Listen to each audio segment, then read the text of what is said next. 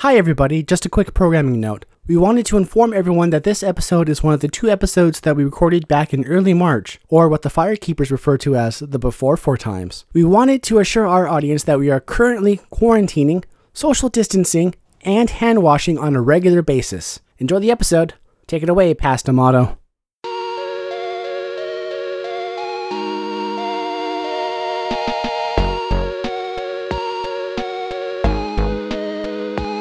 Welcome to Retro Fanfic Retrospective, the podcast where we dredge up old fanfiction and expose it to the cold, harsh light of 2020. My name is Amato, and with me are... Tori. And Dom. Yes, speaking of old material, we have Dom back. Woo! Wow, that's harsh. I'm just so sorry you guys had nothing to do for 3 weeks. I mean, it must have been terrible for you guys not doing any podcasts and just sitting there waiting in silence for me to come back. Yeah, we really struggle. I mean, we might have done some podcasts, but the fanfics probably weren't very good, because I don't remember them at all. You did some podcasts? No, never without you. I wasn't there, though, so how could you? That's a good question. How could we? We definitely didn't do that, and completely unrelatedly, we're going to skip a few numbers in our episode numbering. Okay. So this is, what, episode? I don't know at this point. We'll figure it out later. But yeah, you are back from performing in one of Shakespeare's plays that is not a fanfic, unfortunately. It's not Romeo and Juliet, not Macbeth. It's kind of a fanfic. Is it? Is it based on a source material? It's based on Oberon and Titania, whatever that fairy lore is. Yeah, but that's lore. That's not like a work. Right. It's not like, whatever, the romance of Julie and Roman, I don't know, whatever their names are. I mean, it's based more in an oral tradition narrative about, the fairies, so... Yeah. He also referenced, what was it, Aegeus and Hippolyta? That's part of some Greek myths? Yeah. Yeah, okay, yeah, but myths, unless there's like an author you can peg it to, I've got a fairly expansive definition of fan fiction, but it still falls outside of it. Okay, in the play, they do a play of Pyramus and Thisbe, which is an actual play. But that could be considered fan fiction. Wait, but if you write original fiction and have someone do a fanfic inside of it, what is the status of that work? I think it depends on how word for word the creative work is from the original work. If it's directly the same, then it's just lifted and used as material. Right. But if you remix it, then you can argue that's something new. I think that there's... Yeah, if there's a component that falls within the fan fiction purview within the story, you can call that like a mini fic, like a mini fanfic inside a larger work of fiction. But you can't just call the whole work fan fiction just because it contains a reference at some point that's fictionalized. So you say it has a fanfic in it. It has a fanfic in it. It may, yes. Yeah. Well, regardless, we have you back this week, Dom, for a very special episode. More special than others. No, I guess the same special. It's not that special, really. Forget it. Let's just go home. That sounds good, yeah. No, we're talking about another big-name Harry Potter fanfiction. Because the Harry Potter fandom scene is just so dense that you can just skim the cream off the top and there's still a lot more cream. Yeah, apparently by what we've read, every Harry Potter fanfic has just great quality. Well, yeah. I mean, I think the only one that I chose that was not, like, super famous was the comedy one. What's it called? The Hagrid one. Oh, yeah. The Beasts, and they're fantastic. Beasts and Fantasticness. Maybe about where to find them? That sounds like the title of that fanfic we read. Yeah. No, Harmless and Easily Domesticated. That was it. Yes. The rating of the Beast. But no, what we're reading today is at least the first half of The Paradigm of Uncertainty, which was one of the big-name early fanfics. And, for example, it's the same breadth, the same kind of era, the same amount of bigness as Draco Dormiens. And the author of this fanfic, Laurie, is kind of grouped together and was in, communication or some kind of little community with Cassandra Clare at the time. There's a couple other authors that were sort of in that little group of famous fanfic writers back in the day. And speaking of back in the day, this fanfic was published on a Yahoo group originally. That's how old we're talking. In April 2000. I just got middle school D&D game flashbacks. Oh, I know. I'm still waiting for them to send me my links for downloading the whole Yahoo group. You had to submit hey, send it to me before you delete everything. And they're like, yeah, we'll get back to you. And then give you a big batch download link. Would you want that, though? I feel like I might want it someday. We had some comedy bits on there, didn't we? We had some comedy, I'm doing air quotes, bits. Yes, we did. Right.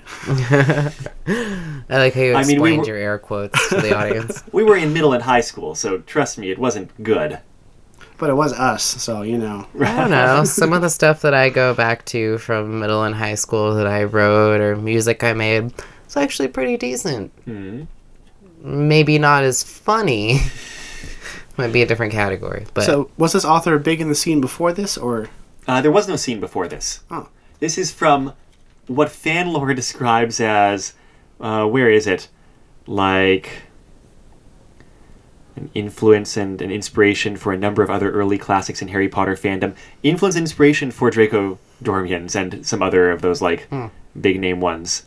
Somewhere else in fan lore was talking about the fandom kind of coalescing and lots of people going online looking for stuff, but it was still kind of forming.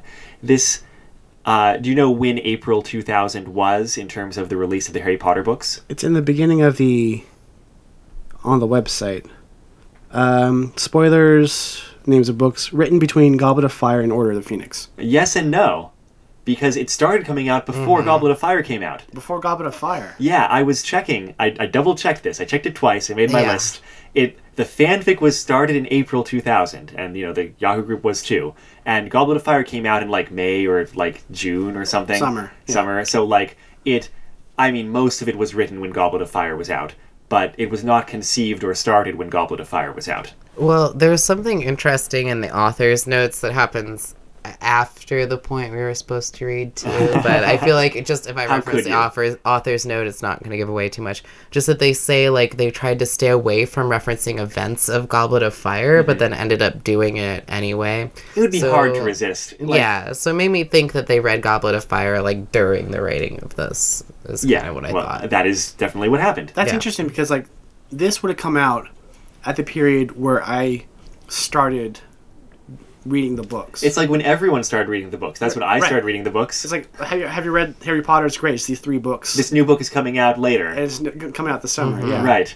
That's a good point, yeah. Yeah, I read the first 3 books, and then, I was aware of it for Goblet of Fire coming out. Do you think we that's bought why it and read it. Azkaban is a lot of people's favorite book because it was the best one at the time they started? Probably.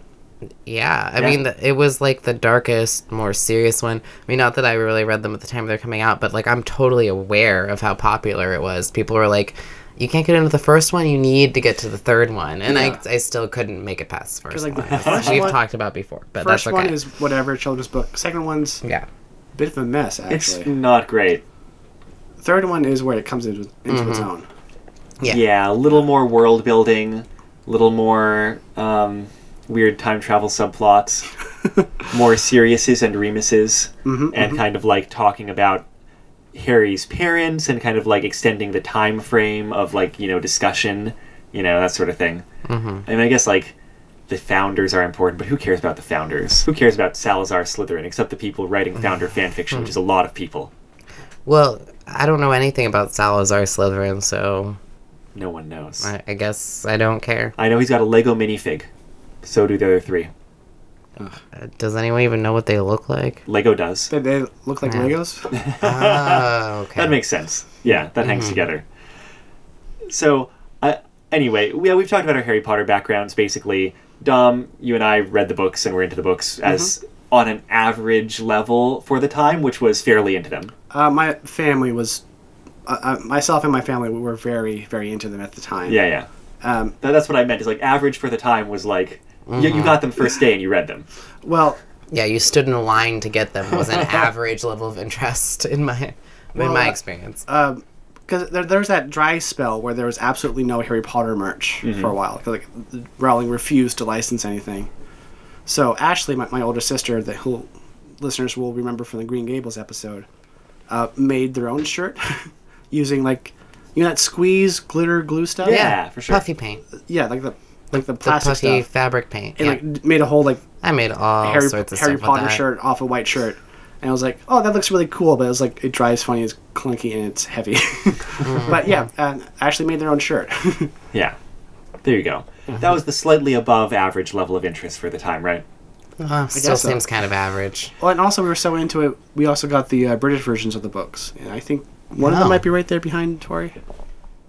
Yeah. They're on yeah. that shelf there. Yeah. That's a British book. This is indeed a British book. Actually, the cover illustration is pretty dope. It's the Goblet of Fire, Oh. and it's got a crazy looking dragon on it. That's pretty Also cool. some kid Yeah. on a broom. Yeah, some kid on a broom with a scar on his forehead. Who cares about him? And Tori, your background is that like you didn't get into the books and later on you watched the movies, right? And that's the summary. I mean, we've talked about this Yeah. before. I just like if people haven't seen Yeah, it before. Like it's- that's the deal. I read the first.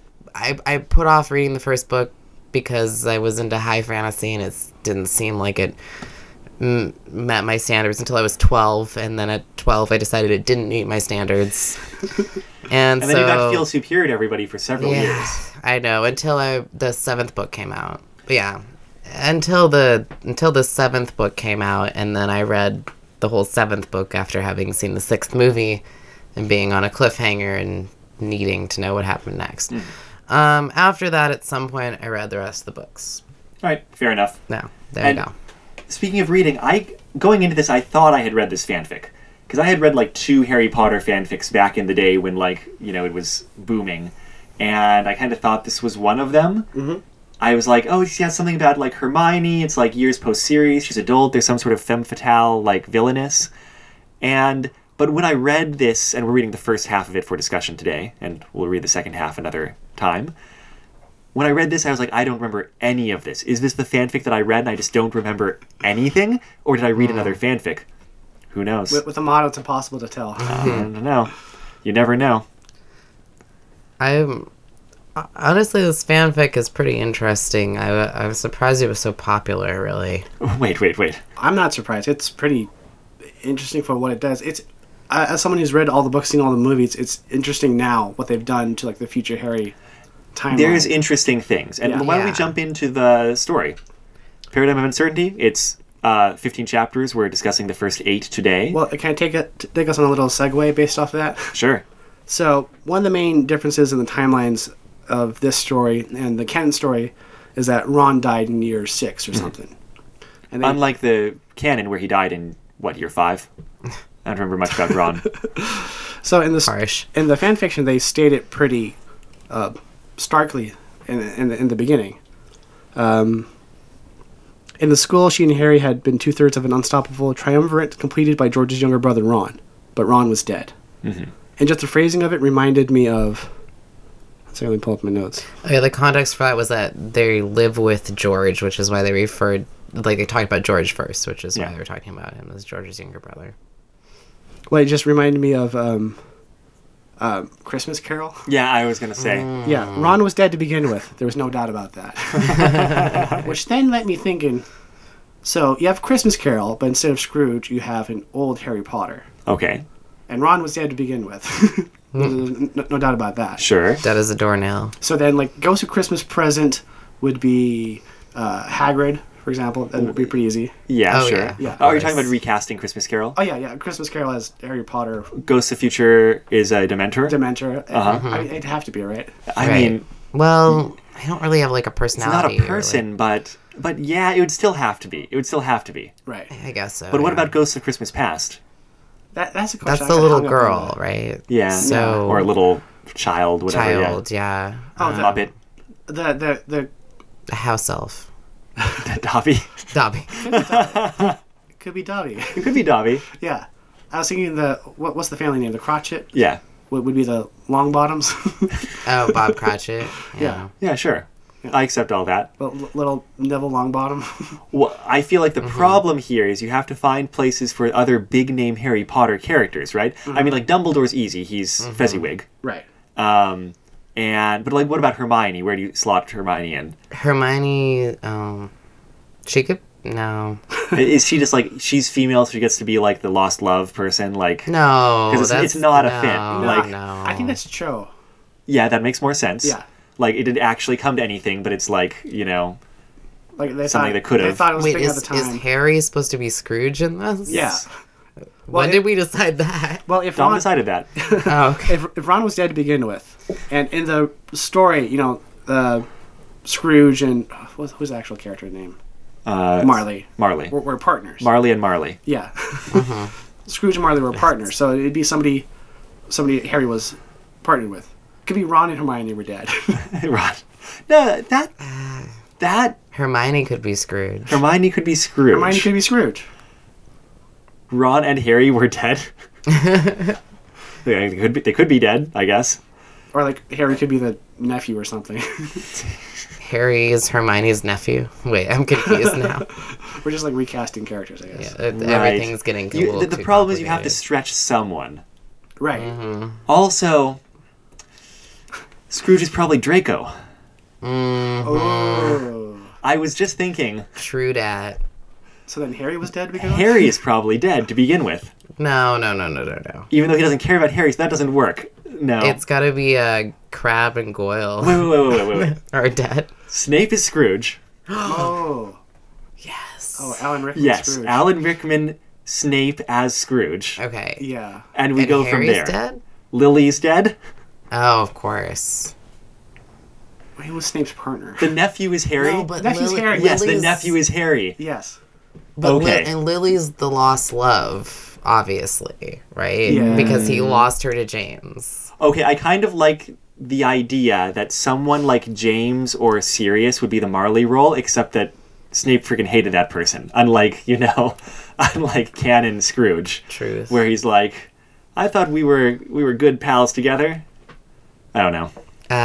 Remus and Sirius are the ghosts of Christmas past. I feel like we're like 1 or 2 turns of the Rubik's Cube away from everything just falling into place here. Right? It's so I- close. I don't agree with I that. also feel like, statistically speaking, someone has probably written this already. No. We're definitely the most original people. Yeah. So welcome to our new podcast, Perspective Fan Fiction Perspective. Wait. hold Well, it's on. very on Perspectives? brand. Perspective Fan Fiction Prospectus. It's very on brand for us to discuss at length fan fiction that we want to have written and never actually write it. Of course, no. We'd pay somebody to write this, right? Oh yeah, with our big podcast money. With our fan fiction grant money. We should probably get back to earning that big podcast money by discussing this fanfic. So Ron was dead. Paradigm of Uncertainty. with. Ron's dead. Well, then he comes back. No, he's dead. Okay. And we're following Hermione as our main character mostly early on. And she is an academic. She's what's her actual position? Charms fellow. Fellow. She's a fellow. I'm just flashing back to our conversation about who was a fellow in the Fellowship Hermione. in one of our Lord of the Rings episodes. Yeah. Hermione was a fellow, clearly. She's a charms fellow at a Academy of Magic and that sort of thing, and keeping herself very busy. And she shares a house that that they bought together with a bunch of housemates. First weird part is they bought this house for next to nothing, even though they're all like 26. How's that weird? Because it never seems to come up again, like 12 chapters in, that this house was like super cheap for them all to purchase. How do you Well, purchase but a look, house at that age? Like, First, that's you are crazy. independently wealthy because you're Harry Potter, and Oh, you put in true. more than That's the actually a rest of good everybody point. else. Yeah, they were all like very successful at a super young age. Also so. implies there was something off about the house. Haunted question mark. Yeah. Right. Which seems like But I thought they that was say going to come early in back the in, fanfic. and it doesn't. We haven't finished. That's true. Good point. Yeah. Yeah, they say early in the fanfic, it's like, yeah, I mean, we came in and we did all of the the purification charms and wards and stuff that we could think of, and it seemed fine. Yeah. So we lived there. Could have been more of a fixer upper. Also, how impractical is it to buy and own a house together with a bunch of people that you're not necessarily going to stay in the same living situation with? They're in their They seem pretty mid-20s, settled, oddly settled for but mid they're 20s. Mid-20s, you're gonna potentially get married, or I'm not saying everyone does that, but you're gonna go on and do other stuff, and yet they own a house together between these 6 people. Is it 6 or 5? 5 or 6. It's Around there. Laura, Justin, Cho, Harry, Hermione, and and George. George, which is 6. 6. Yeah. And speaking of Weird one of those situation. characters, this is a crossover. Going into this, I saw no indication this was a crossover, but you read the author's notes, disclaimer early on, it's a crossover with a book that I've never read, which is the Changeover by Margaret Mahy. May? Mahy. My? Anyone read that? No. No. Okay. Just Never neither even have I. heard of it, actually, but I got curious about it after reading this. Me too. I went and read a summary of it. Anyway, What's it about? it's about someone who is like falls into a magic world. Not falls into a magic world. Like stumbles into some magic incidents. Like their siblings preyed on by some supernatural creature, and they need the help of like this witch family. And like they just like as is described in this fanfic, the witch family kind of puts her through something that activates her latent, magical potential, so that she can like fight back against this supernatural creature. It seems like a cool young adult book. It's also set in New Zealand, which is neat. Yeah. And so we've got this New Zealander, Laura Chant, as one of the housemates. And I liked that going in because I was like, it's nice that not every housemate is someone that they knew from Hogwarts. Like, not all of them. Yeah. Like- That'd be a bit hard to swallow. It would be a little bit harder to swallow, yeah. Yeah. And so, yeah, George, like, they do stuff. Joe's a professional Quidditch player. I forget what George does. He works. Brooms. Brooms. Oh, yeah, he tests brooms. Makes brooms, test brooms. Test brooms. Tests brooms. That would be fun. Whatever. The main point here is that Harry does mysterious things. He just kind of goes and comes back and doesn't talk about what he does. Yeah, and everyone's just like, okay, whatever. Even Hermione, who's his best friend, so... Like, Yeah. they don't worry too much because Harry is independently wealthy. Right, So he doesn't Right. need to do anything. But he's clearly not doing anything. He's clearly doing something. Yeah. Right. It's just like he also quite explicitly does not talk about it. Yeah. Harry would be gone for weeks, come back with, like, cuts and bruises and destroyed equipment. Mm-hmm. And Yeah. not talking about it very pointedly. Right. And so the first part of this fanfic is kind of mostly catching us up with these characters and kind of their situation at the moment. And yes, Hermione's Harry's best friend, but like he's a little bit closed off because clearly there's whole parts of his life he's not talking about. And also they kind of breezed through what happened the rest of the series. They did. It's interesting, like you said, coming in at this time where the author is writing a post-series fanfic after book 3. It's bold. It is bold. And so, to some extent, they're like, oh yeah, Harry killed Voldemort at the end of his 7th year of Hogwarts. And you're Of like, course, well, yeah. that obviously. And like, they do just enough to like throw in a few like things that happened in the middle there, like Ron's murder, Right. and that sort of thing, to be like, I think Hagrid was killed in there too somewhere. yeah, I think so. They give the impression of like, yeah, like shit got more serious and things went down and 4 more books happened, but don't worry about the details. But this is more about them trying to deal with the aftermath Yeah, it is. and the psychological, emotional state you're in after that.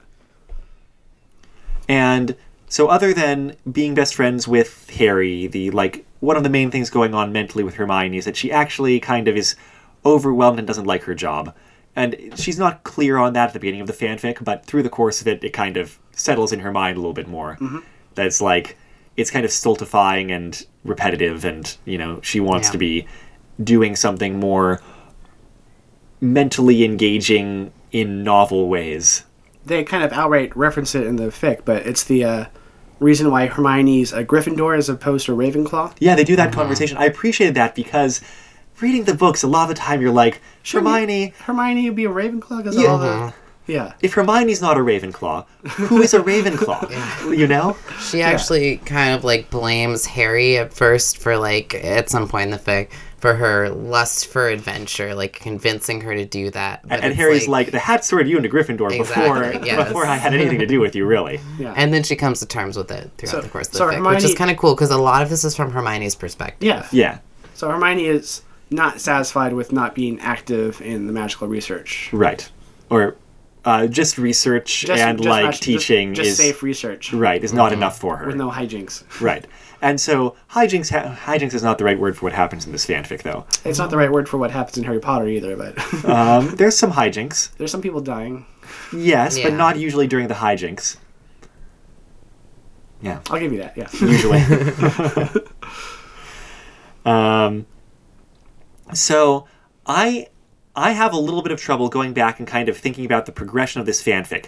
The pacing is weird, and I don't mean bad weird necessarily, but reading through this, it's like things happen each chapter, but honestly, not all that much happens each chapter, at least in the first half. Not in terms of plot development. It's kind of like something will happen, and then the author will spend all the time they need having the characters react to that, reflect on that, and emotionally respond to it. And then something else will happen, and the author will kind of circle back around and, have people talk to each other and, like, process it. Was that just my impression, or does that seem like kind of a accurate description to you two of the pacing? It seems like you kind of strip some of the emotional content from that. I mean, it's... No, what I'm saying is, like, there is emotional content. It's Yeah. like, heavy emotional content. Yeah. But sorry. But it just means, like, given that kind of flowing pacing, steady kind of flowing, emotionally concerned pacing, it's kind of hard for me to, like, isolate the order of events as much as I could in some stories. Right. It's in the format of a dramatic serial, I think. Yes, it was definitely serialized. Yeah. And, it is dramatic. Yeah. Well, I do think the action part of the plot kind of happens later, more especially past the part that we read. I did read ahead. But point being is that, I think I can agree with that. We start out a lot in people's heads, like especially Hermione's, and certain feelings are kind of coming to light about events. We get references to Ron dying and what the emotions might be, but not fully seeing those emotions until later on in the story. And we get a lot of things happening in the background and a lot of speculation, like Hermione speculating that Harry might be doing something. Early on, Cho references that he might be a spy. So- and we get a lot from Hermione's perspective of, like, what if he's a spy? What do I do? And blah, blah, blah kind of thing. Thing is, like, that felt like a long time wondering, but I'm looking at it, and in chapter 2, we have the point of view of Harry doing day-to-day spy things. Right. Yeah. So it's not left a mystery for long. It starts off, here's your adult drama. Chapter 2, Harry's a spy. Right. Okay, Harry's a spy. Yeah, but then we have more, like, I think after that, still right of Hermione, like, wondering about him being a spy. But, yeah, totally. There's definitely nothing that makes you, like, linger too long on any questions. There's nothing that's boring about it. It moves through pretty well. It reads well. It keeps your interest. It's just kind of a different pacing than I'm used to, I should say. So- Or, like... Chapter 1 set everything up. Chapter 2, Harry's a spy. Chapter 3, Hermione finds out Harry's a spy. Right. That's actually kind of quicker than we thought. Well, Yeah. no, but I mean, it's not just There's that. It's like, even once she finds that out, it's kind of like another thing happens, another step happens. Yeah. It's like step. It works. Yeah. When was the word Auror introduced in the books? I was thinking that reading this because the word Auror is never used. It had to be a Yeah. Goblet of Fire. God and Goblet of Fire, because the word Auror is never used, but that's Oh, basically what? Harry's job. He's the kind of... No. I No. mean, he's not a But he's later not a on, police they officer, say that it's true. he's not an Auror. But they say that later on? I Yeah. didn't notice that. But you didn't, I don't think you got that far. I don't Okay. think they... Oh, Maybe. because I read to chapter 11 myself. That word hasn't come up. Oh, I read through chapter 12. Oh my. So maybe it came up in chapter 12. Sorry, spoilers. Let's back up. No it's one okay, heard it's anything okay. I just said. Well, I think it was introduced in Goblet of Fire. I'm pointing at the Okay. book. Nobody Yeah. else can see it. Well, there's a very specific part where they talk about the difference between his job and an Auror. because Anyway. Goblet of Fire is where they introduced Mad-Eye Mooney. Sure. And they introduced the concept of the Oh. Auror and the You're dark, right. dark wizard fighting. Well, Yeah, that as- must as have a all happened in profession. the chapter I just read. Okay, Well, here's what never I'm mind. getting at. The fanfic's interesting because the author saw the need in the wizarding world For professional- professional dark wizard hunters. And that had Right. not been established. They had to come up with their own vision of what that meant. And they and were like James Bond. It's James Bond style, right? He's a James Bond style spy, not a, like, Yeah. actual spy. He's a Right. member of the International Wizards Federation or something? Yeah. Not the local Ministry of Magic. No. Yeah. And that makes sense because national barriers in the wizarding world, you can teleport. Like, I mean, you kind of need things to be international, right? They make a nice reference to that concept later on where Hermione visits a police officer. Mm-hmm. Where they mention where like in Wizarding World, the districts are like Western Europe and Scandinavia. Yeah, because because there's so little the population. population density is so low and you Yeah. can travel Right. so easily Yeah. that, like, right, why not? It's like even on the state level, it's still pretty wide. It's always interesting seeing fans thinking through things that Rowling was not interested in thinking through. Which is a lot of things, Yeah. That's part of the fun of the Agreed. Harry Potter fandom, right? Right. Is like everybody needing to fill in those gaps because there's a lot of gaps. Kind of funny because the thing that like really didn't enchant me about the Harry Potter fandom is not the fandom, the books, is that I didn't feel like a lot of things, like the world was very well built. I felt like a lot of things were just gaps, but It's these not, yeah. fans, they liked it enough to make the world for themselves, and I really respect that, and I kind of wish I'd come at it from that perspective when I first read it. It was fun because I was listening to a YouTube video with like Matthew Mercer talking about world building and using Harry Potter as an example. It's like, I love it. It's great. And like you have these wizards, you have these owls delivering letters to people. It's charming. It's magical. But like if you apply a realistic filter to that, in a world where people can teleport at will, why are you making an owl deliver a message? That's just cruel. That's the thing that always bothered me. The reason I couldn't get into it, But, I was like, it doesn't make sense. But they continued that the Harry Potter world worked because it was fantastical and magical, and the point of it was not to make sense, but just to Sure. draw people in. Give a feel, And Yeah. as an adult, I can see that. As a 12-year-old, I was like, this is ridiculous. Like, come on here, Yeah. guys. Well, it's that teenager thing. It's like, you have to prove yourself to me. Exactly, Yeah. yeah. And I was following My Little Pony Friendship is Magic for the first 2 seasons, which was when the world building was coming out an episode at a time. And like you had the same thing with fans being like, oh, that's really interesting. Like, let's think about the consequences of that and how that relates to things. And, what does it mean that the ponies are terraformers and all this kind of thing? Right. Yeah. Like, I kind of, later on, I mean, even by the end of the second season, it felt like a lot of those spaces had been filled a little bit with much less interesting things than the fans were filling them with. Yeah. And so it kind of, I lost a lot of interest. Anyway, Harry Potter, Paradigm of Uncertainty. Well, what were we Yeah. talking about? We were talking about Harry being a James Bond-style spy, and in fact, he's kind of a spy boss. Right. So, like, instead of being an Auror, they cast the role in international spy milieu, I guess. And so Harry's job is to infiltrate groups of dark wizards and also potential dark wizards, and to dissuade them from being dark wizards, either through Right. subterfuge or outright violence. Right. So either subterfuge, capture, or outright murder. Right. And they say their main goal in doing that is to make sure that, like, dark wizards don't get organized. Yeah. Like, that's kind of the Yeah. goal. There's always going to be people doing, like, illegal magic. It's just they don't want it to be like a, organized crime, new Dark Lord sort of situation. Which does seem very, like, believably governmental FBI methodology. It does. I had to question, even going into this, I mean, I know magic and magical disguise and stuff, but you're having Harry Potter infiltrate dark wizards? The The famous- most recognizable, like, killed Voldemort person you possibly could with, like, a scar that cannot be magic. I mean, you can probably magically cover it, but I just mean, like, with actual spies, you would want it to be someone where people don't look at them and be like, oh, yeah, I know who that is. Well, it's funny because I feel like there was a reference to him magically concealing his scar. Sure, but he still looks like Harry Potter. I know. But it's like in one of our previous Harry Potter fan fictions, he could put on a whole, or the one where he was being raised by Remus and Sirius, they could put on a whole glamour to make him look different, kind of thing. Right. It's like you would think they'd reference that. In fact, I assume he glamours does do that. are. Yeah, I think maybe we're supposed to assume that glamours are a part of this fanfic. There's actually a couple different plots going on in this fic. There are. Why don't we pick one to start with? Also, this is before Goblet of Fire is where they introduced Polyjuice Potion, too.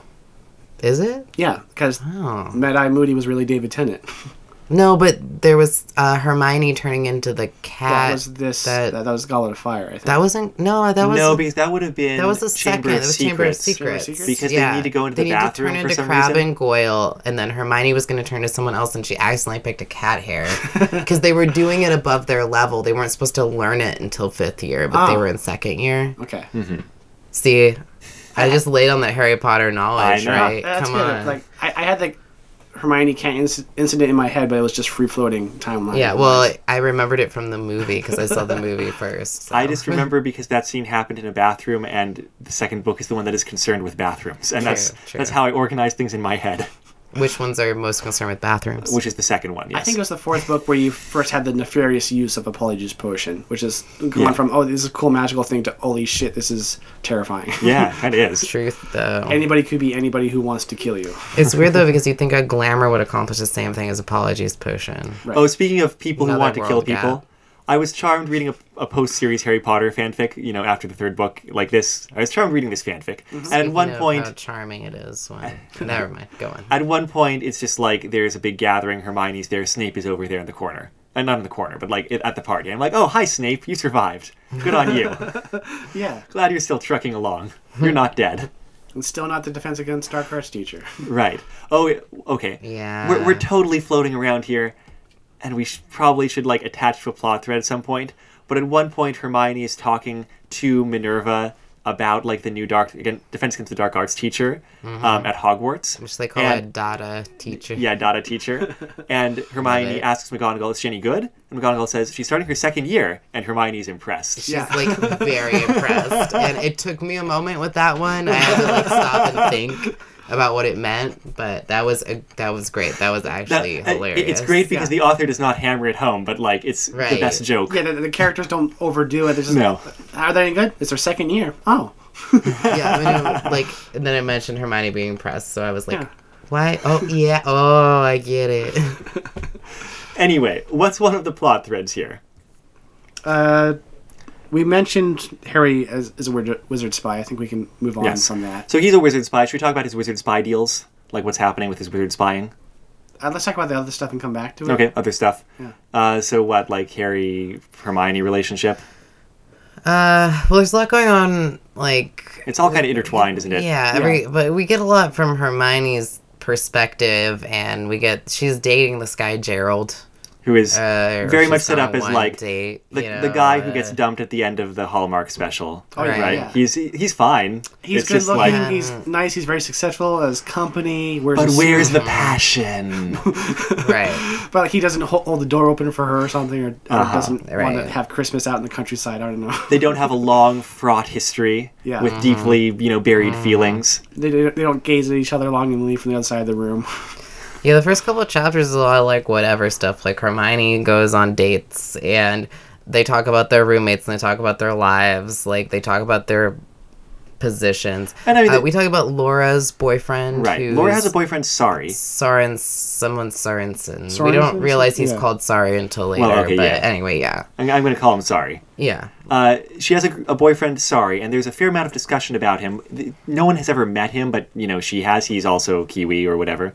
And, like, she never doesn't see him that much. Or, like, sees him. It has to visit, whatever. They have to visit each other. Together for, like, 10 years since they were 16.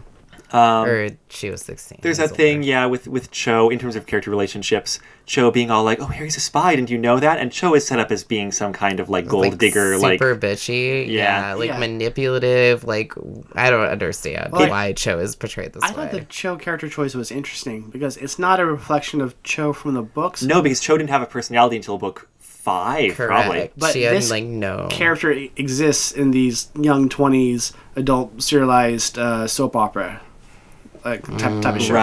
Right. The kind of... Yes. I don't want to say bitchy friend, but that. Yeah. That. Well, I think a lot of it is because our perspective on Cho is from Hermione's perspective.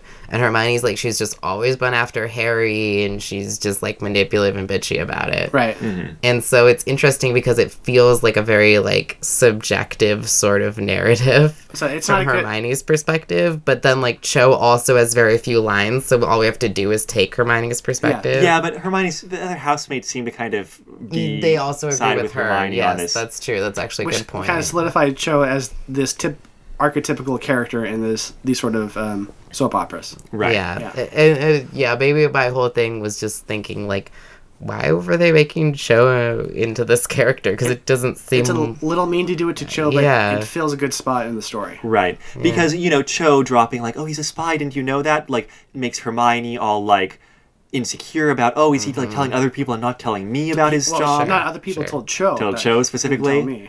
And then, she and Harry get to like reaffirm their bonds over that. He's like, no, I didn't tell anybody. Like, I would have told you. I wish I could have told you. When like eventually she asks him if he's a spy. And she gets let in on the fact that he is a spy by occupation. Harry was like, Cho's doing their own thing. They found out through like dating a minister or something. I don't know.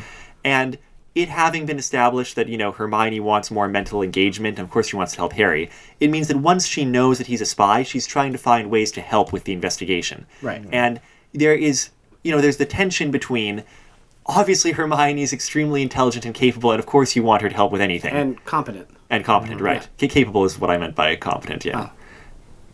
Anyway. I'm confusing myself. There's that, but then of course there's the like, Harry is a target and, baby, you can't get too close to me. It's too dangerous. Some good shoujo stuff in there. Yeah. And I mean, he's not a jerk about silly. it, but there is that going on, right? And so she does find ways to help. She had been helping before. Every so often, Harry would bring her like a problem or something, and they'd work together, and Hermione would help fix it. At chapter 3 or something, like they have a dramatic stinger where someone knocks on the door and says Harry's dead. Oh yeah. I forgot about that. I didn't trust that, but I did think No. if they kill Harry, Yeah. this is going to be way more interesting than I was expecting it to be. I know, it could have just been Hermione after that. That would have been That would have been really cool, I could see actually. that, yeah. I was already still so like bummed out that they killed off Ron before the story even started that I was like, come on. Can I say I actually liked that they killed Ron, not because I don't like Ron or anything, Yeah. but because Harry Potter canon has a lot of named characters.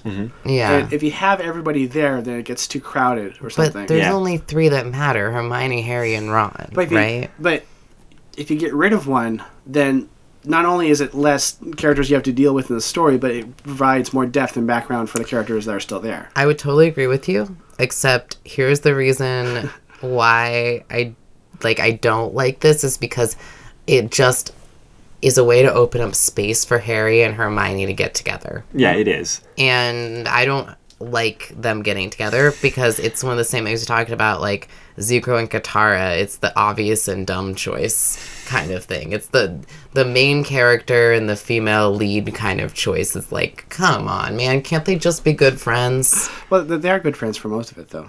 And Yeah. then they get together in this fanfic. I've got to say, So, I mean, not that that's a bad thing. Having best friends end up being partners seems logical. It's just in a narrative like this, you really don't want the only like prominent female character to end up with the main protagonist who's a man. Like it's too obvious and it's overdone. I have no investment in the Harry Hermione ship, but I also don't specifically hate it.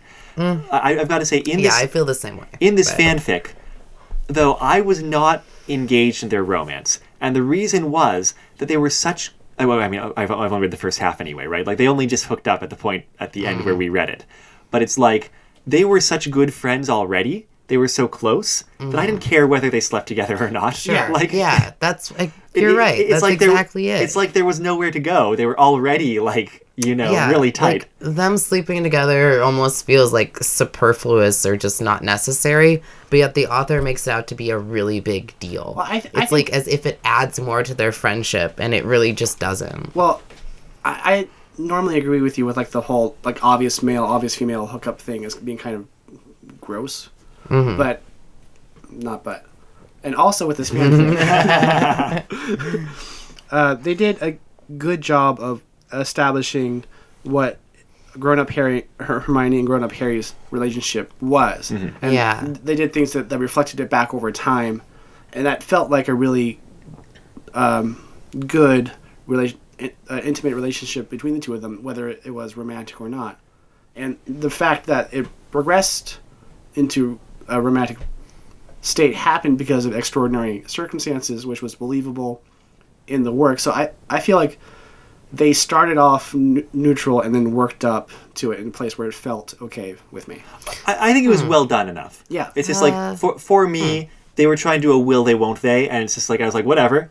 Well, I also kind of like how they just the characters themselves talked about it like earlier in the thing. It's like we're just not. It's like yeah, let's just not. Yeah, it's interesting that you put it that way because, like, I guess to kind of talk about this and let it go, this whole romantic plot between Harry and Hermione, I actually felt like it wasn't super, like, it wasn't badly done, but I also felt like when the characters became romantically involved, there was a lot of talk from Hermione's perspective about, like, how Harry had grown up into this, like, tall, ruggedly handsome man, and, like, not as much from Harry's perspective. He's portrayed as very serious this whole time and also very attractive to Hermione. We never got Harry's perspective during any romantic stuff. Right, it's always Hermione. exactly. And the way Hermione describes him is he doesn't seem attractive to me as a reader because he seems very serious and reserved and removed. Like, I don't, and this might be very personal, but I'm just saying, like, I didn't find the romance in those scenes. I saw them having sex and that Hermione wanted to have it. It didn't feel romantic to me because I didn't feel the intimacy that I think was supposed to be there. And I don't know if that's just me, but... Well, like, I didn't find the description of Harry interesting either, but I did believe Hermione's interest in that description. Yeah. I believed that she believed that she wanted that. I'm not convinced that it's actually what's good for her. If that's it, and I know that sounds super weird to say, but it's just the way the author writes the character. I'm not sure if she fully understands what she wants from Harry. No, that's good. It sounds like you're buying into the character and just looking out for what's best for Hermione. I mean, yeah. I mean, I think Hermione is really well written, and the way she talks about Harry is like, I've always felt this way about him. But there's nothing specific enough to say that, like, this is a person that's going to be a good partner for her, is what I think. I think that most of that is just hints over their relationship over the past 10, 12, 15 years. Yeah. They got super into ballroom dancing at one They point. got super into swing dancing, which they... swing You're dancing, right. Not ballroom, Which swing. they mentioned at some point, and they go into that story, which is like just... Because you have that much time. Yeah, they could just have a period where they did that. That's fine. Yeah, sure. Okay, yeah. Those are the things that I would have wanted to see more. The author glosses them, and then you're like, oh, I get how this relationship is There's built. a decent amount of attention paid to swing Right? dance, though. Yeah, I think... Yeah, but I would have wanted to see what it was like when they were being happy and friendly together, rather than being in these tense, dramatic times all the time where Harry's super serious. I think it's more fun to Anyway. reference it. I think it's that fan lore thing where, like, you think these little cracks in the story would be more interesting. Like, if you spent some time looking at it, it'd just be kind of rote. Here's the thing that I finally come around to understanding. I want to see them flirt and have fun together. Like, have a fun, I get flirty where you're date coming from together, now. as opposed to, like, I've always been attracted to you. Let's now kiss. Okay, we had sex. And then Hermione's thinking, we had sex. That's great because I've always loved him. And it's like, come on, man. Like, where is the actual friendship? Like, the author doesn't show it at all. They tell it, but they don't show It it. showed it in other circumstances. I think- just not in I this think there's context. some of that. Yeah, not in that context. Yeah. And part of it is what you're describing, Tori, is that things are serious because there's a serious plot happening simultaneous with this. Right. It's not just a shipping fic, it's a drama fic, right? Right. So I think it's just very divided between different things. Yeah. I mean, it's trying to do multiple things. And I think, that probably means maybe it didn't do some of them as much as you would have hoped, Tori. Yeah. But I'm not super critical of it. Yeah. I just wasn't fully there being convinced in their relationship. But I think maybe if I'd been more into Harry Potter and, like, how they read as characters in Harry Potter, I might have just had the groundwork for it. I don't think so. yeah. I think the Harry-Hermione relationship in the story isn't anything that would warrant this. Yeah. I think this is its own way of taking the idea of them. I agree. Yeah. But And Harry's just super serious in this, too, which is just, I don't know. Well, and That's going, what it let's is. go back to the serious business. We need to actually let's talk do about that, it a little yeah. bit. So part of the way that Hermione helped Harry was Hermione helped Harry develop a charm where if he was under at any point if he was under a mental attack he couldn't handle, then it would put him into a death-like torpor, which is why they dramatically knocked on the door and say Harry's dead. And she's like, "Let me see the body."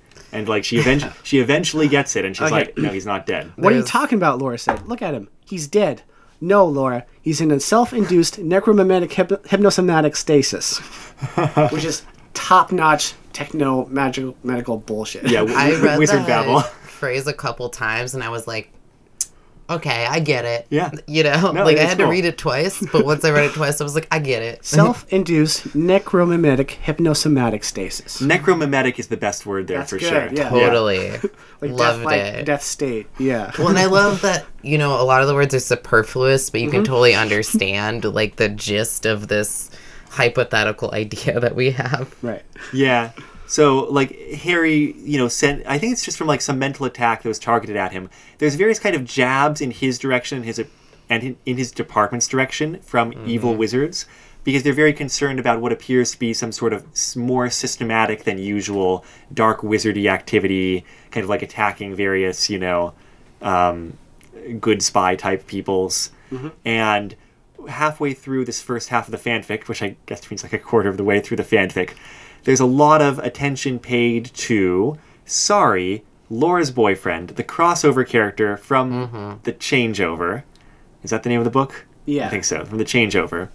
Because heavy hints are, you know, our breadcrumb trails are pointing towards him as being like, you know, some sort of up and coming, like really dark wizard. And Yes. all they know about him before that is that he's Laura's boyfriend. And we get this reveal that Laura wasn't always a witch. Yeah, which is interesting. And Which I felt was the most compelling scene in the story. Is they talk about how she changed over, and that's material from the book, right? yeah, into a witch because of this process that Sori's family performed with her when she was 16. Because hypothetically, it was the only way to save her brother's life. Yeah, that's the book. They mentioned Yeah. that it wasn't the only way, but it was the grandmothers that did the ceremony had some other motives to have right. this happen. That they told her it was the only way. Yeah. Right. And yeah, it's interesting ground, right? Because it's something that Harry Potter doesn't deal with, but you could see it dealing with in the world, right? Like this magical potential question, right? And the way Laura describes it, and apparently the way it goes in the book, it's not like she's starting from zero. It's like muggle to magic. It's like she's got some kind of like sensitivity, right? That Yeah, allows her to like They call her a activate. sensitive. Yeah, Right. Laura Yeah. was a force sensitive. Force sensitive, right? Yeah. Yeah. And that's what allows her to be able to go through this process. A low-level psychic, yeah. And it was interesting, this stuff about Sorry being super suspicious and like associated with dark wizards, right? You haven't met him at this point. No one's met him. And you know, Harry In fact, Harry has sent several agents to try to track Sorry down specifically, and they come up with nothing. right. And so like Hermione knows about this too, and she's just kind of like, I just can't believe that this guy who Laura's been with for 10 years could be evil because I trust her judgment too much. And as a reader, you're like, oh no, you're going to do something unwise. And she like sends a Yeah, letter to Sorry totally. and be like, let's meet in private and talk about this because I've been hearing bad things. And you're like, no, that's a terrible idea. It's all going to go south. And in fact, Hermione's completely right. Laura's judgment is too good. Not only is Hermione completely right, but Harry he gets the letter. He finds the letter. Oh, he uses a spell on Hermione's like private shit. I don't know why. Yeah, 'cause he's worried. He's a spy. spy. He's worried, It's his but job. like violation. But anyway, no, he's worried about her. I get it. Yeah. And he sees the letter and he goes to meet them there and he interrupts their meeting and is like interrogating the guy. It turns out the guy's totally fine. Totally on the up and up. Like totally actually super awesome. But I love this because Harry was like, "Arr." And Hermione and Laura, the women who trusted him, were like actually right. So And I also like the explanation as to why, like, you know, Harry's agents couldn't turn anything up. Like, it's actually really clever as a red herring for a spy plot. Yeah. Because he was specifically, like, having it put about the underworld. Like, people were specifically trying to build up his reputation, moles and stuff. He was and, like you know, he was like inventing things and taking credit for things that other people didn't want to take credit for. right, because he's trying to get in with Dark Wizards because they're interested in his family's like super changeover, you know, ritual, and he's kind of trying to like Right. shut down the misuse of it. and what does he keep saying? He is a naturalist. He's a naturalist. He likes Yeah. plants and animals. That's what he does. Yeah. As a job, he just like studies.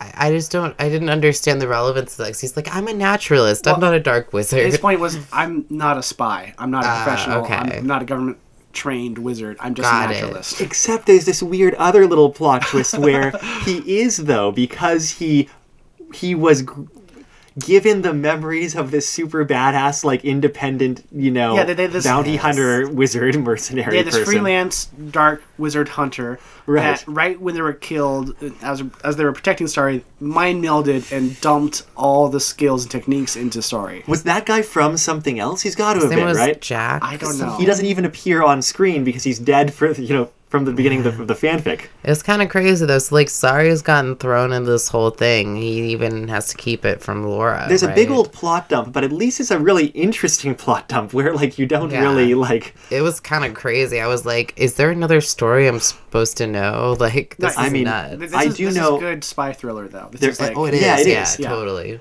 There's fanfics based on this series of fanfics. Like, by the way, this is the first of 3 books, just like the Draco Dormians books. And I think there's fanfics based on it as well, so I wouldn't be surprised if, like, there's other material out there, prequels and such. Anyway, no, it's interesting spy stuff going on. A little bit more interesting than I was expecting initially. But then there's also other more straightforward stuff. Like, by the end of Chapter 8, we kind of have our big bad, or at least medium bad.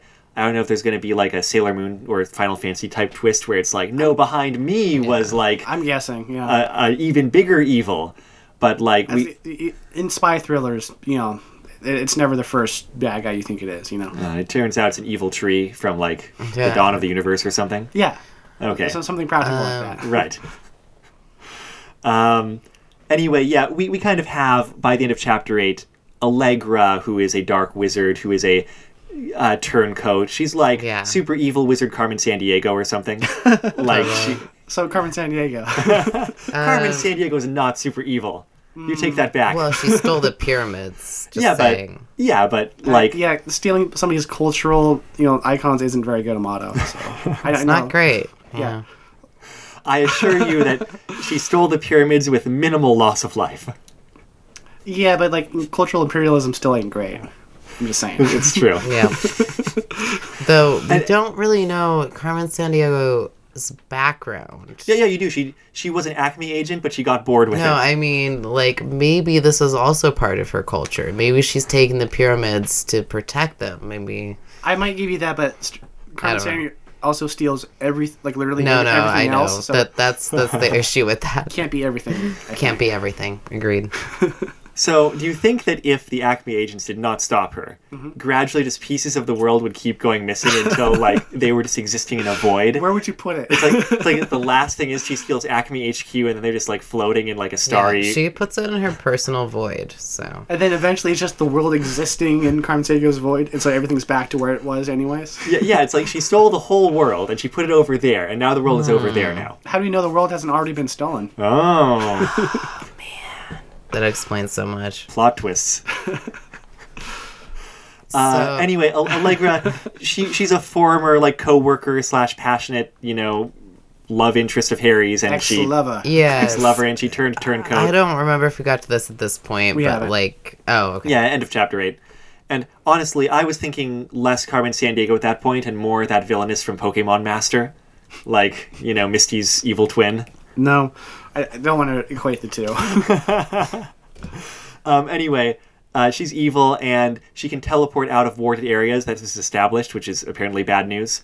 And, there's one more major plot spy twist. There's some good plot spy twists, which is Yeah. that Voldemort is not dead. And this is, See, that's the thing I was pre-Horcruxes going to too. ask if we'd All that gotten kind to of stuff. yet. Oh yeah, that was actually a while ago. All right, thank And- you. I don't think we've mentioned it yet. No, I just Yeah. mean like in the fanfic through Yeah. Chapter 8 Oh, we've in the gotten fanfic, it. yeah. Yeah, by the end of chapter 8, we got into that. Yeah. It's So, yeah. interesting. I like Harry this. lied and said he was dead because Harry, I don't know why. No. Because No, it's I'm because- just kidding, sorry. Because the government said it's best if people Yes. think he's dead.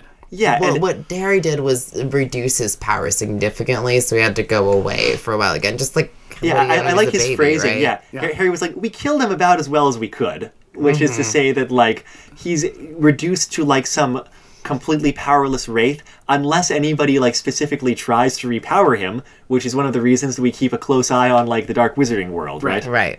So we kind of get this impression like there was something early on that happened where Hermione was warned about Harry doing this, and there was some like I can't remember who was talking to her, but it was like some concern that he was another professor, That's was it McGonagall, right? McGonagall? Yeah. Saying that he was seeking revenge beyond killing Voldemort. Yeah, but like, this is the point where he we're can't saying let it go. where he confesses, you know, he's not fully dead, and I'm still trying to keep him from rising up. And that's the point where Hermione kind of gets on board and says, "Okay, I understand." So if Voldemort is not completely dead, is what sustains him on this mortal coil true love? Absolutely, Okay, just he's checking. only mostly dead, Right. right? Princess Bride. Oh, okay. Yeah. I just Voldemort. Voldemort in love. I fried my brain. So I was going into this fanfic, and once they described what happened in the first chapter, I was kind of glad that Voldemort was out of the picture, because I want a post-series Harry Potter story to be about something else besides Voldemort. Fair enough. Because you can't think they'd solve that problem in season 1. Now you're here in season 2 or season 3, that'd be something different. We haven't read all of it yet, so I'm still kind of holding out hope. Because we've never seen Voldemort on screen yet. No, it's Right. I would actually not be surprised, and I would be happy if the stated murmurings of working to bring back Voldemort were in fact a ruse, and if this dark wizard leader lady had no intention or any interest in Voldemort at all. That's what I'm staking my hopes on. Right, if it's just kind of like a useful banner to kind of wave around vaguely to get people to pay attention to you or rally behind you, right? That would make more sense because, you don't want Voldemort around because he's a jerk. Even if you're evil, you don't want to be under his thumb, right? That's true. Yeah. Voldemort's followers, it was a cult of personality sort of thing. So Right. They were Right, but even his followers still seem to hate him. or just be wary of him as dark wizards are See, I don't known to I do. don't think it was called a personality thing. I would think it was an intimidation through power thing. I mean, It was both. Yeah. That's what I read in the movies. Yeah. Admittedly, I don't remember the books. In the books, as there were well, so. devoted followers also. yes, In the movies, okay. they just had the visuals to work with. Sure. I think in the movies, only Tim Burton's ex-wife was one of those. Yeah. Well, yeah, Bellatrix Lestrange. Lestrange. Yeah. She was also had very questionable motives for anything that she did. So Yeah. Yeah.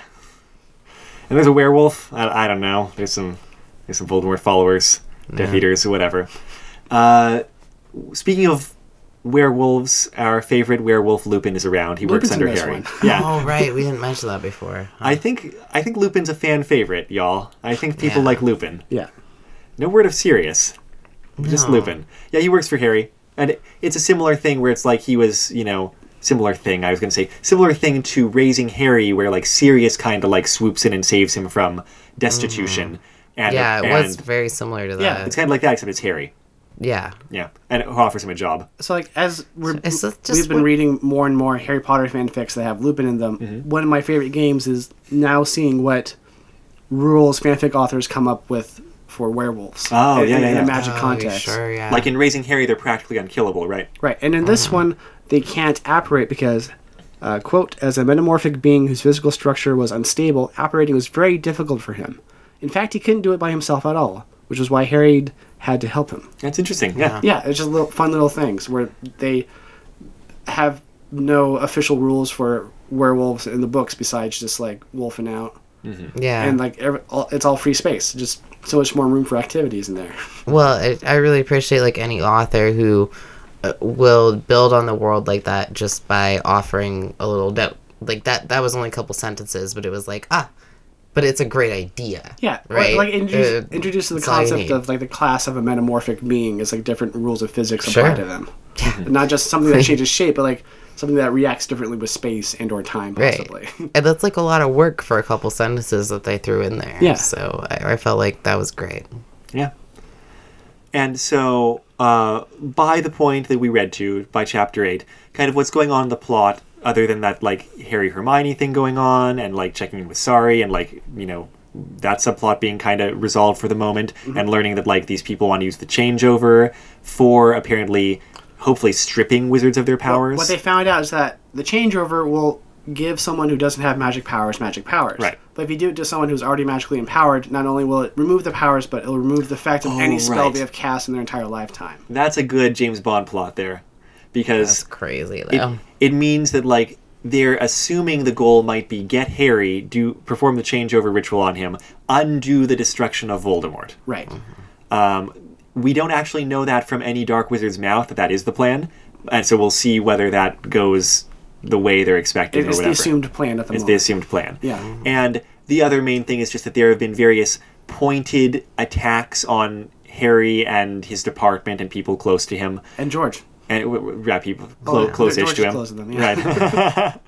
On George, Lupin gets poisoned with Wolfsbane. One of the spy department offices gets blown up, like, kind of thing. The department of where Laura works, which is like the South where Pacific Laura works, Magic right. Association, Oh, gets yeah. blown up. That's pretty crazy. And George gets teleported forward in time an hour. Yeah. Which And has- that or back forward. forward. He just, like, Yeah. wakes up, it's an hour later.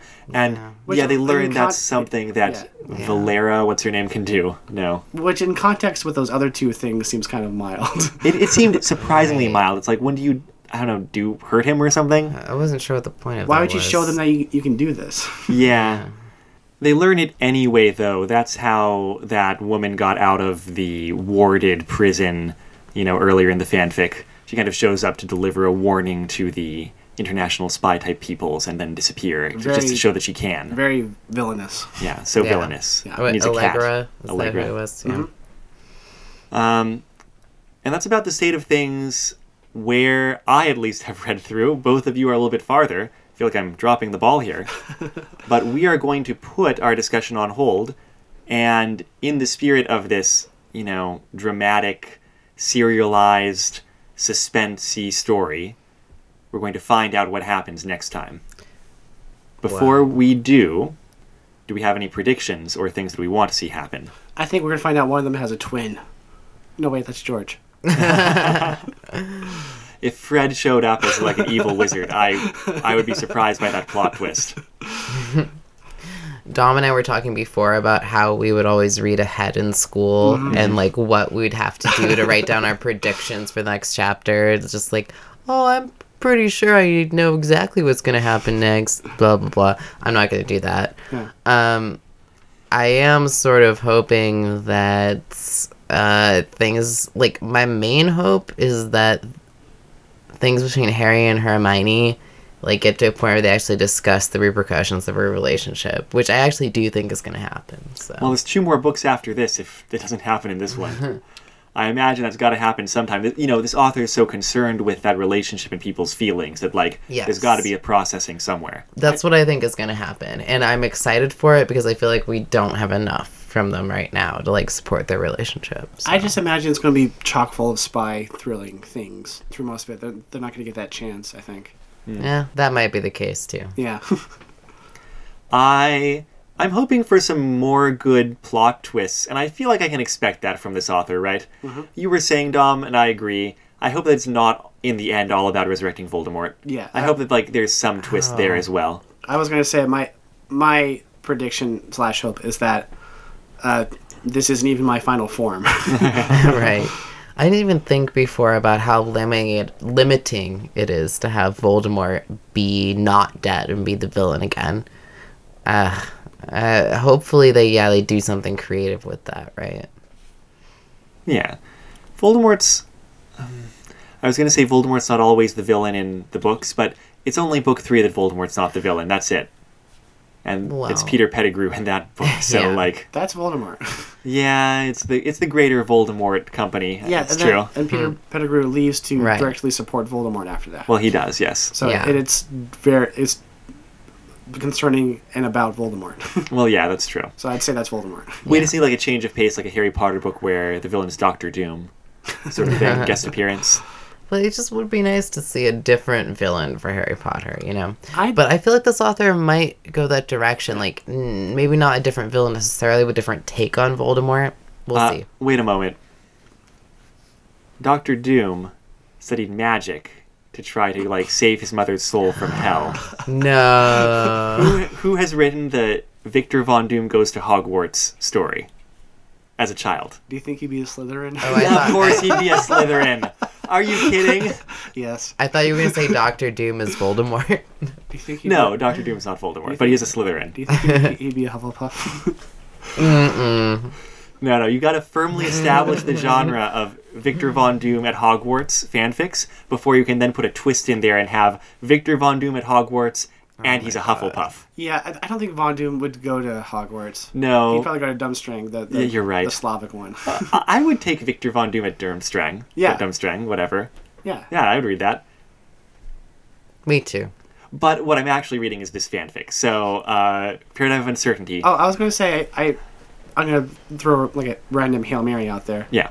I want Draco to come back and be a I good was guy. just thinking about Draco because it's mentioned in passing earlier that both Draco and his father kind of dropped off the face of the earth, right? In this story, Draco was on the Hogwarts Express, got on the train, and the train stopped and he was gone. That sounds like the kind Wait. of plot thing seeded early on that needs to come back, right? And later, Sorry mentioned that he heard through the evil grapevine that Lucius's kid had died. Yeah, I thought Draco was dead.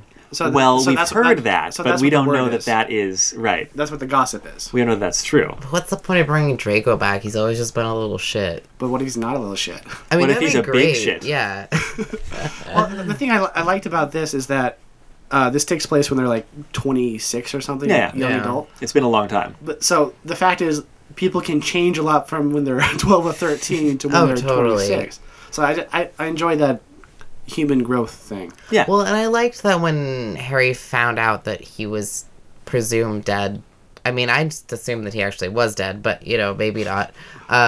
That he was like, well, he never liked him in school, but they're older now, and he never would have wished that for him. So I was like, yeah, duh. Like, I've got to say on that note, I do appreciate just the general vibe of the characters in this where you can draw a line, you can see the connection between 13-year-old Hermione, 13-year-old Harry, and 26-year-old Hermione and Harry, but they don't act like they're 13. No. And that's good. Like, they Yeah. act like adults. And that's for most of the characters except Cho, but that's fine. Well, I mean, Cho, there's no point A for Cho. Like, she was not a character Right. at that point, you Right. know? She was a name.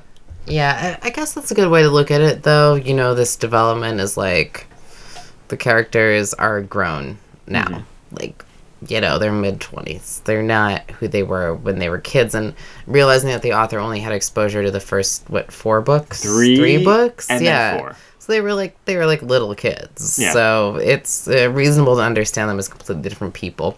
I still don't see a lot of personality in Harry.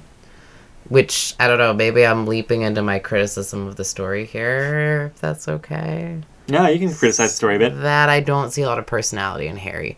He's got a lot of angst, but not a lot of personality. I see Harry doing a lot of stuff, but not being Yeah. a lot of stuff. Exactly. I hear ya. And I mean, it's more from Hermione's perspective than Harry's. I feel like Harry's still. the viewpoint character for the spy plot, and Hermione's the viewpoint character for the emotions. Is kind of what it feels like. But we It's do not- get not- Harry's perspective. It just doesn't give us, any emotional depth. I It's just like, I'm thinking about this now, and Ron is dead, and now I am an action hero. appreciate having Harry as a secondary character. Oh, I Yeah. appreciate that. Yeah, I don't know, that's not bad. Speaking of Harry as an action hero, Harry can punch people now. Yes. yeah, of course. Yeah. He seems very different, but, the explanation that he's older now, different person. I mean, he's spy not training. 12. Yeah. Whatever. Yeah, he seems very different, but Incidentally, that's okay. he did not choose to be a spy. He was drawn from a book 4 style hat thing, right? Yeah. Well, they had Just like every they have a tarot cliched deck spy Yeah. character. where when they need a spy recruit, they have the same magic that is on the Sorting Hat. Write a name on the tarot card. Yeah, it's great. Yeah. Or Goblet of Fire, does that too, right? It's just like, who's the spy we need? It's Harry Potter, Well, whatever. Goblet of Fire picks one out of a bunch of. Oh, you had to put the names in the goblet. Yeah. Oh, okay, right. Sorting Hat. Yeah, if you can get divinatory magic working, use that for a lot of things, really. Yeah, especially on a very important high governmental level.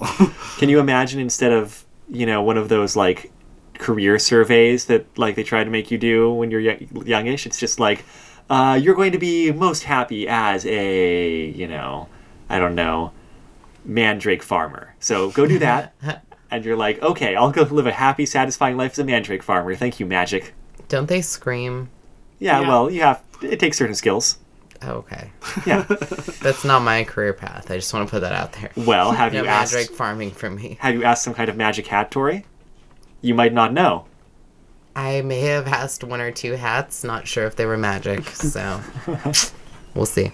Well, my current career path is someone who finishes reading The Paradigm of Uncertainty for next week.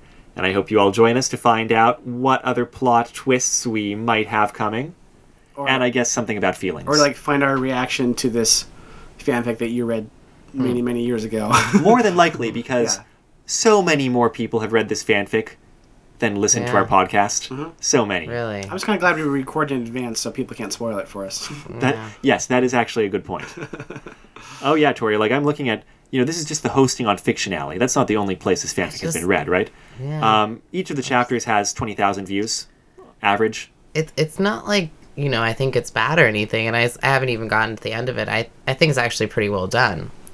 It was a so I big didn't- fish in a small pond for a while. Yeah, And I think it's pretty well that's- done. It's just, it's not Right. very Harry Potter genre. Well, It's kind of, like you said, spy transformative fiction. Yeah. Yeah. Anyway, yeah. Yeah. There's definitely a lot of really good parts to it, so. All right. Well, then, we'll look forward to finishing it next time.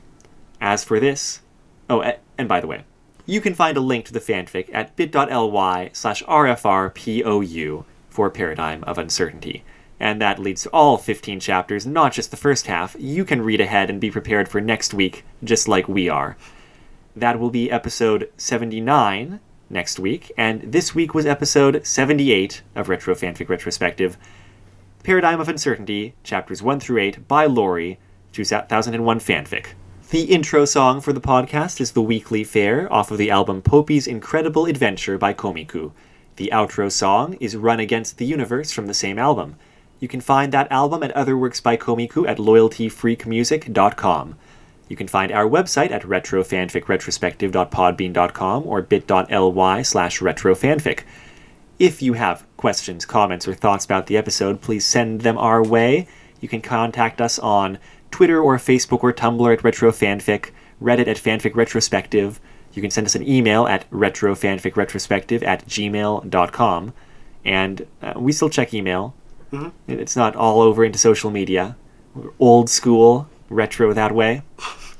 Yes, in fact, I think we would be 10 times more likely to respond to an email than any other social sort of media thing. I think I'd probably respond to most Just things. kidding. What I don't respond to probably enough is those comments on episodes in Apple Podcasts or their podcast review things. It's not really like a thread thing. I don't know what the etiquette is. Like, do I post a comment on my own podcast to respond to somebody else's comment on the podcast? I think we just talked I about it don't in the know. podcast. We just talk about it on the podcast. Etiquette's so weird. Let's just give out our personal phone numbers so they can text us. That's right. 555. 05055555. Well, even if we don't get back to you, we'll probably discuss such comments on the podcast like we have a few times. Yeah, and go ahead and follow the Twitter for a motto talking about fanfiction news and ideas. Fanfiction news and ideas, and the best comments about having good ideas about fanfiction, but then not actually writing them. And also comments on Sailor Moon. And Sailor Moon, yeah. That's pretty much all I do on that Twitter. Yeah, that person contacted you telling you, wanting to inform you that there was a music video that had Utna in it or something. Yeah. Someone released like an actual music video. Udna Wait, comments what? too. Yeah, some singer-songwriter whose name I've forgotten. But let's pull that up because everyone needs to know this. Oh, yeah. Actually, how about everybody just stops and goes to our Twitter right now? Yeah, sounds Yeah. great. And also subscribe while you're there. Stop listening to this episode to go to our Twitter. That seems a little counterproductive. Don't forget but to okay. ring that bell. There's a bell? It's a YouTube thing. Subscribe and ring the bell. Yes, there we are. My friend Tom from the Gundam podcast Mobile Suit Breakdown sent a message saying that the latest Grimes music video, Grimes? yeah, just straight up has Udna clips in it. I love Grimes. Oh, okay, I don't know Grimes. And I love her even more now. Yeah. Oh my And god, I that's mean, amazing. I mean, watched it course because of was that. Grimes, I didn't know but- Grimes. But no, yeah, she's incredible. Like, the song is Idoru or something? Idoru? I don't know she had any new stuff out, so Oh yeah, look into it. I will. I mean, it does not surprise me because she's very like her whole branding is like using some sort of anime cute girl lesbian aesthetic, so doesn't surprise me at all. Okay. I find it a little bit appropriative, but Grimes' music is also dope, so. Yeah, I mean, my culture is Revolutionary Girl Utena, so I don't know how I feel about that, huh? We just need to revolutionize culture. We'll do that next time. We'll revolutionize culture one podcast episode at a Oh, time. that's an exciting episode. But for now, I'm Amato, I'm Tori. I'm Dom. and we're just 3 Earth life forms trying to be nice to each other. Until next time, take care.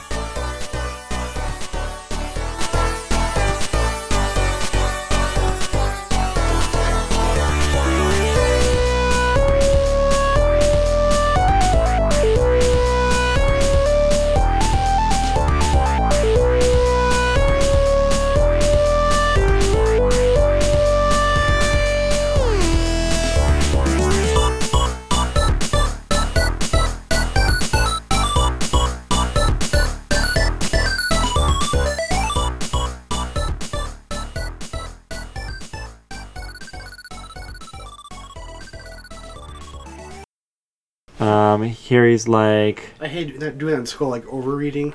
Yeah. There's worksheets like, what do Oh you my gosh. Yeah, what do you think is gonna happen? What do you think's gonna happen next chapter? yeah. I think they're gonna break Piggy's glasses and then they're gonna roast a pig, and I think that because I'm so smart. I don't know. guess good. I would just tell the teacher, I'd be like, I already finished the book. What should I write here? Or I would just like pretend I didn't know. Or I would write on the worksheet, I already read to the end. Here's what happened. Because I read it.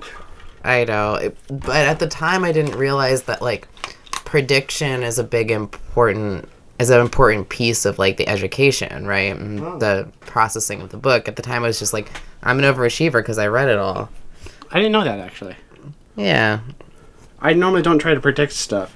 I mean, sometimes I do predict stuff, but that's passive more than active. I mean, with literature and like the way we teach English, well, not just English, like everything, being able like using prediction as a way to not only like enforce what you've already read, but a way to like creatively envision the text or envision what's happening. So I think it's a really important piece of learning. I intellectually understand that. And you engage with it more. Yeah. Emotionally, I think I don't have to predict it because it's already happened and you just have to experience it. And the and the experience is more important than what you invent beforehand, right? Yeah, I mean, I also think that we all like inadvertently, when we read books, predict anyway. Oh, yeah. We're just not thinking about it. Yeah. So it's all about just like writing down the prediction and being aware of what your assumptions were, in my opinion. I think in my life I spend too much time trying to predict what's going to happen. And that's kind of a holdover from childhood PTSD. Trying to figure out what's going to happen so I can avoid it and be safe. Mm-hmm. And I'd read things in order to enjoy not having to do that. Oh, that's a very interesting perspective. In my mind, I'm not sure how related like the two are for a lot of people. But if like the prediction itself gives you anxiety, then I completely understand that. Well, it's just the necessity. What's the word? Necessity of being in an analytical frame of mind for long periods of time. You know. So that's something I enjoy. I mean, like literally, like I analyze everything and I enjoy doing it. I enjoy doing it for fun. Yeah. Like I enjoy stuff like shogi and things like that because it's fun to think like that for fun, where there's no possibility of negative consequences. Yeah. I think it's even more than that for me. It's literally like analyzing things is who I am and what I do. Mm-hmm. I feel like it's like at the core of my being just to constantly be analyzing every possible thing. And it gives me like a pure delight. It's like the essence of me. Like I do that also, but I think I do it more in retrospect than predictive. And prediction. Yeah. I that's really interesting. I work better chewing up stuff I've experienced rather than trying to guess what will happen. That's a really good point. And I think sorry to subject you to this then. I relate to that. That's fine. No, but I like that perspective. I relate to it because I also felt the same way about the predictive exercise, that it's a little bit useless.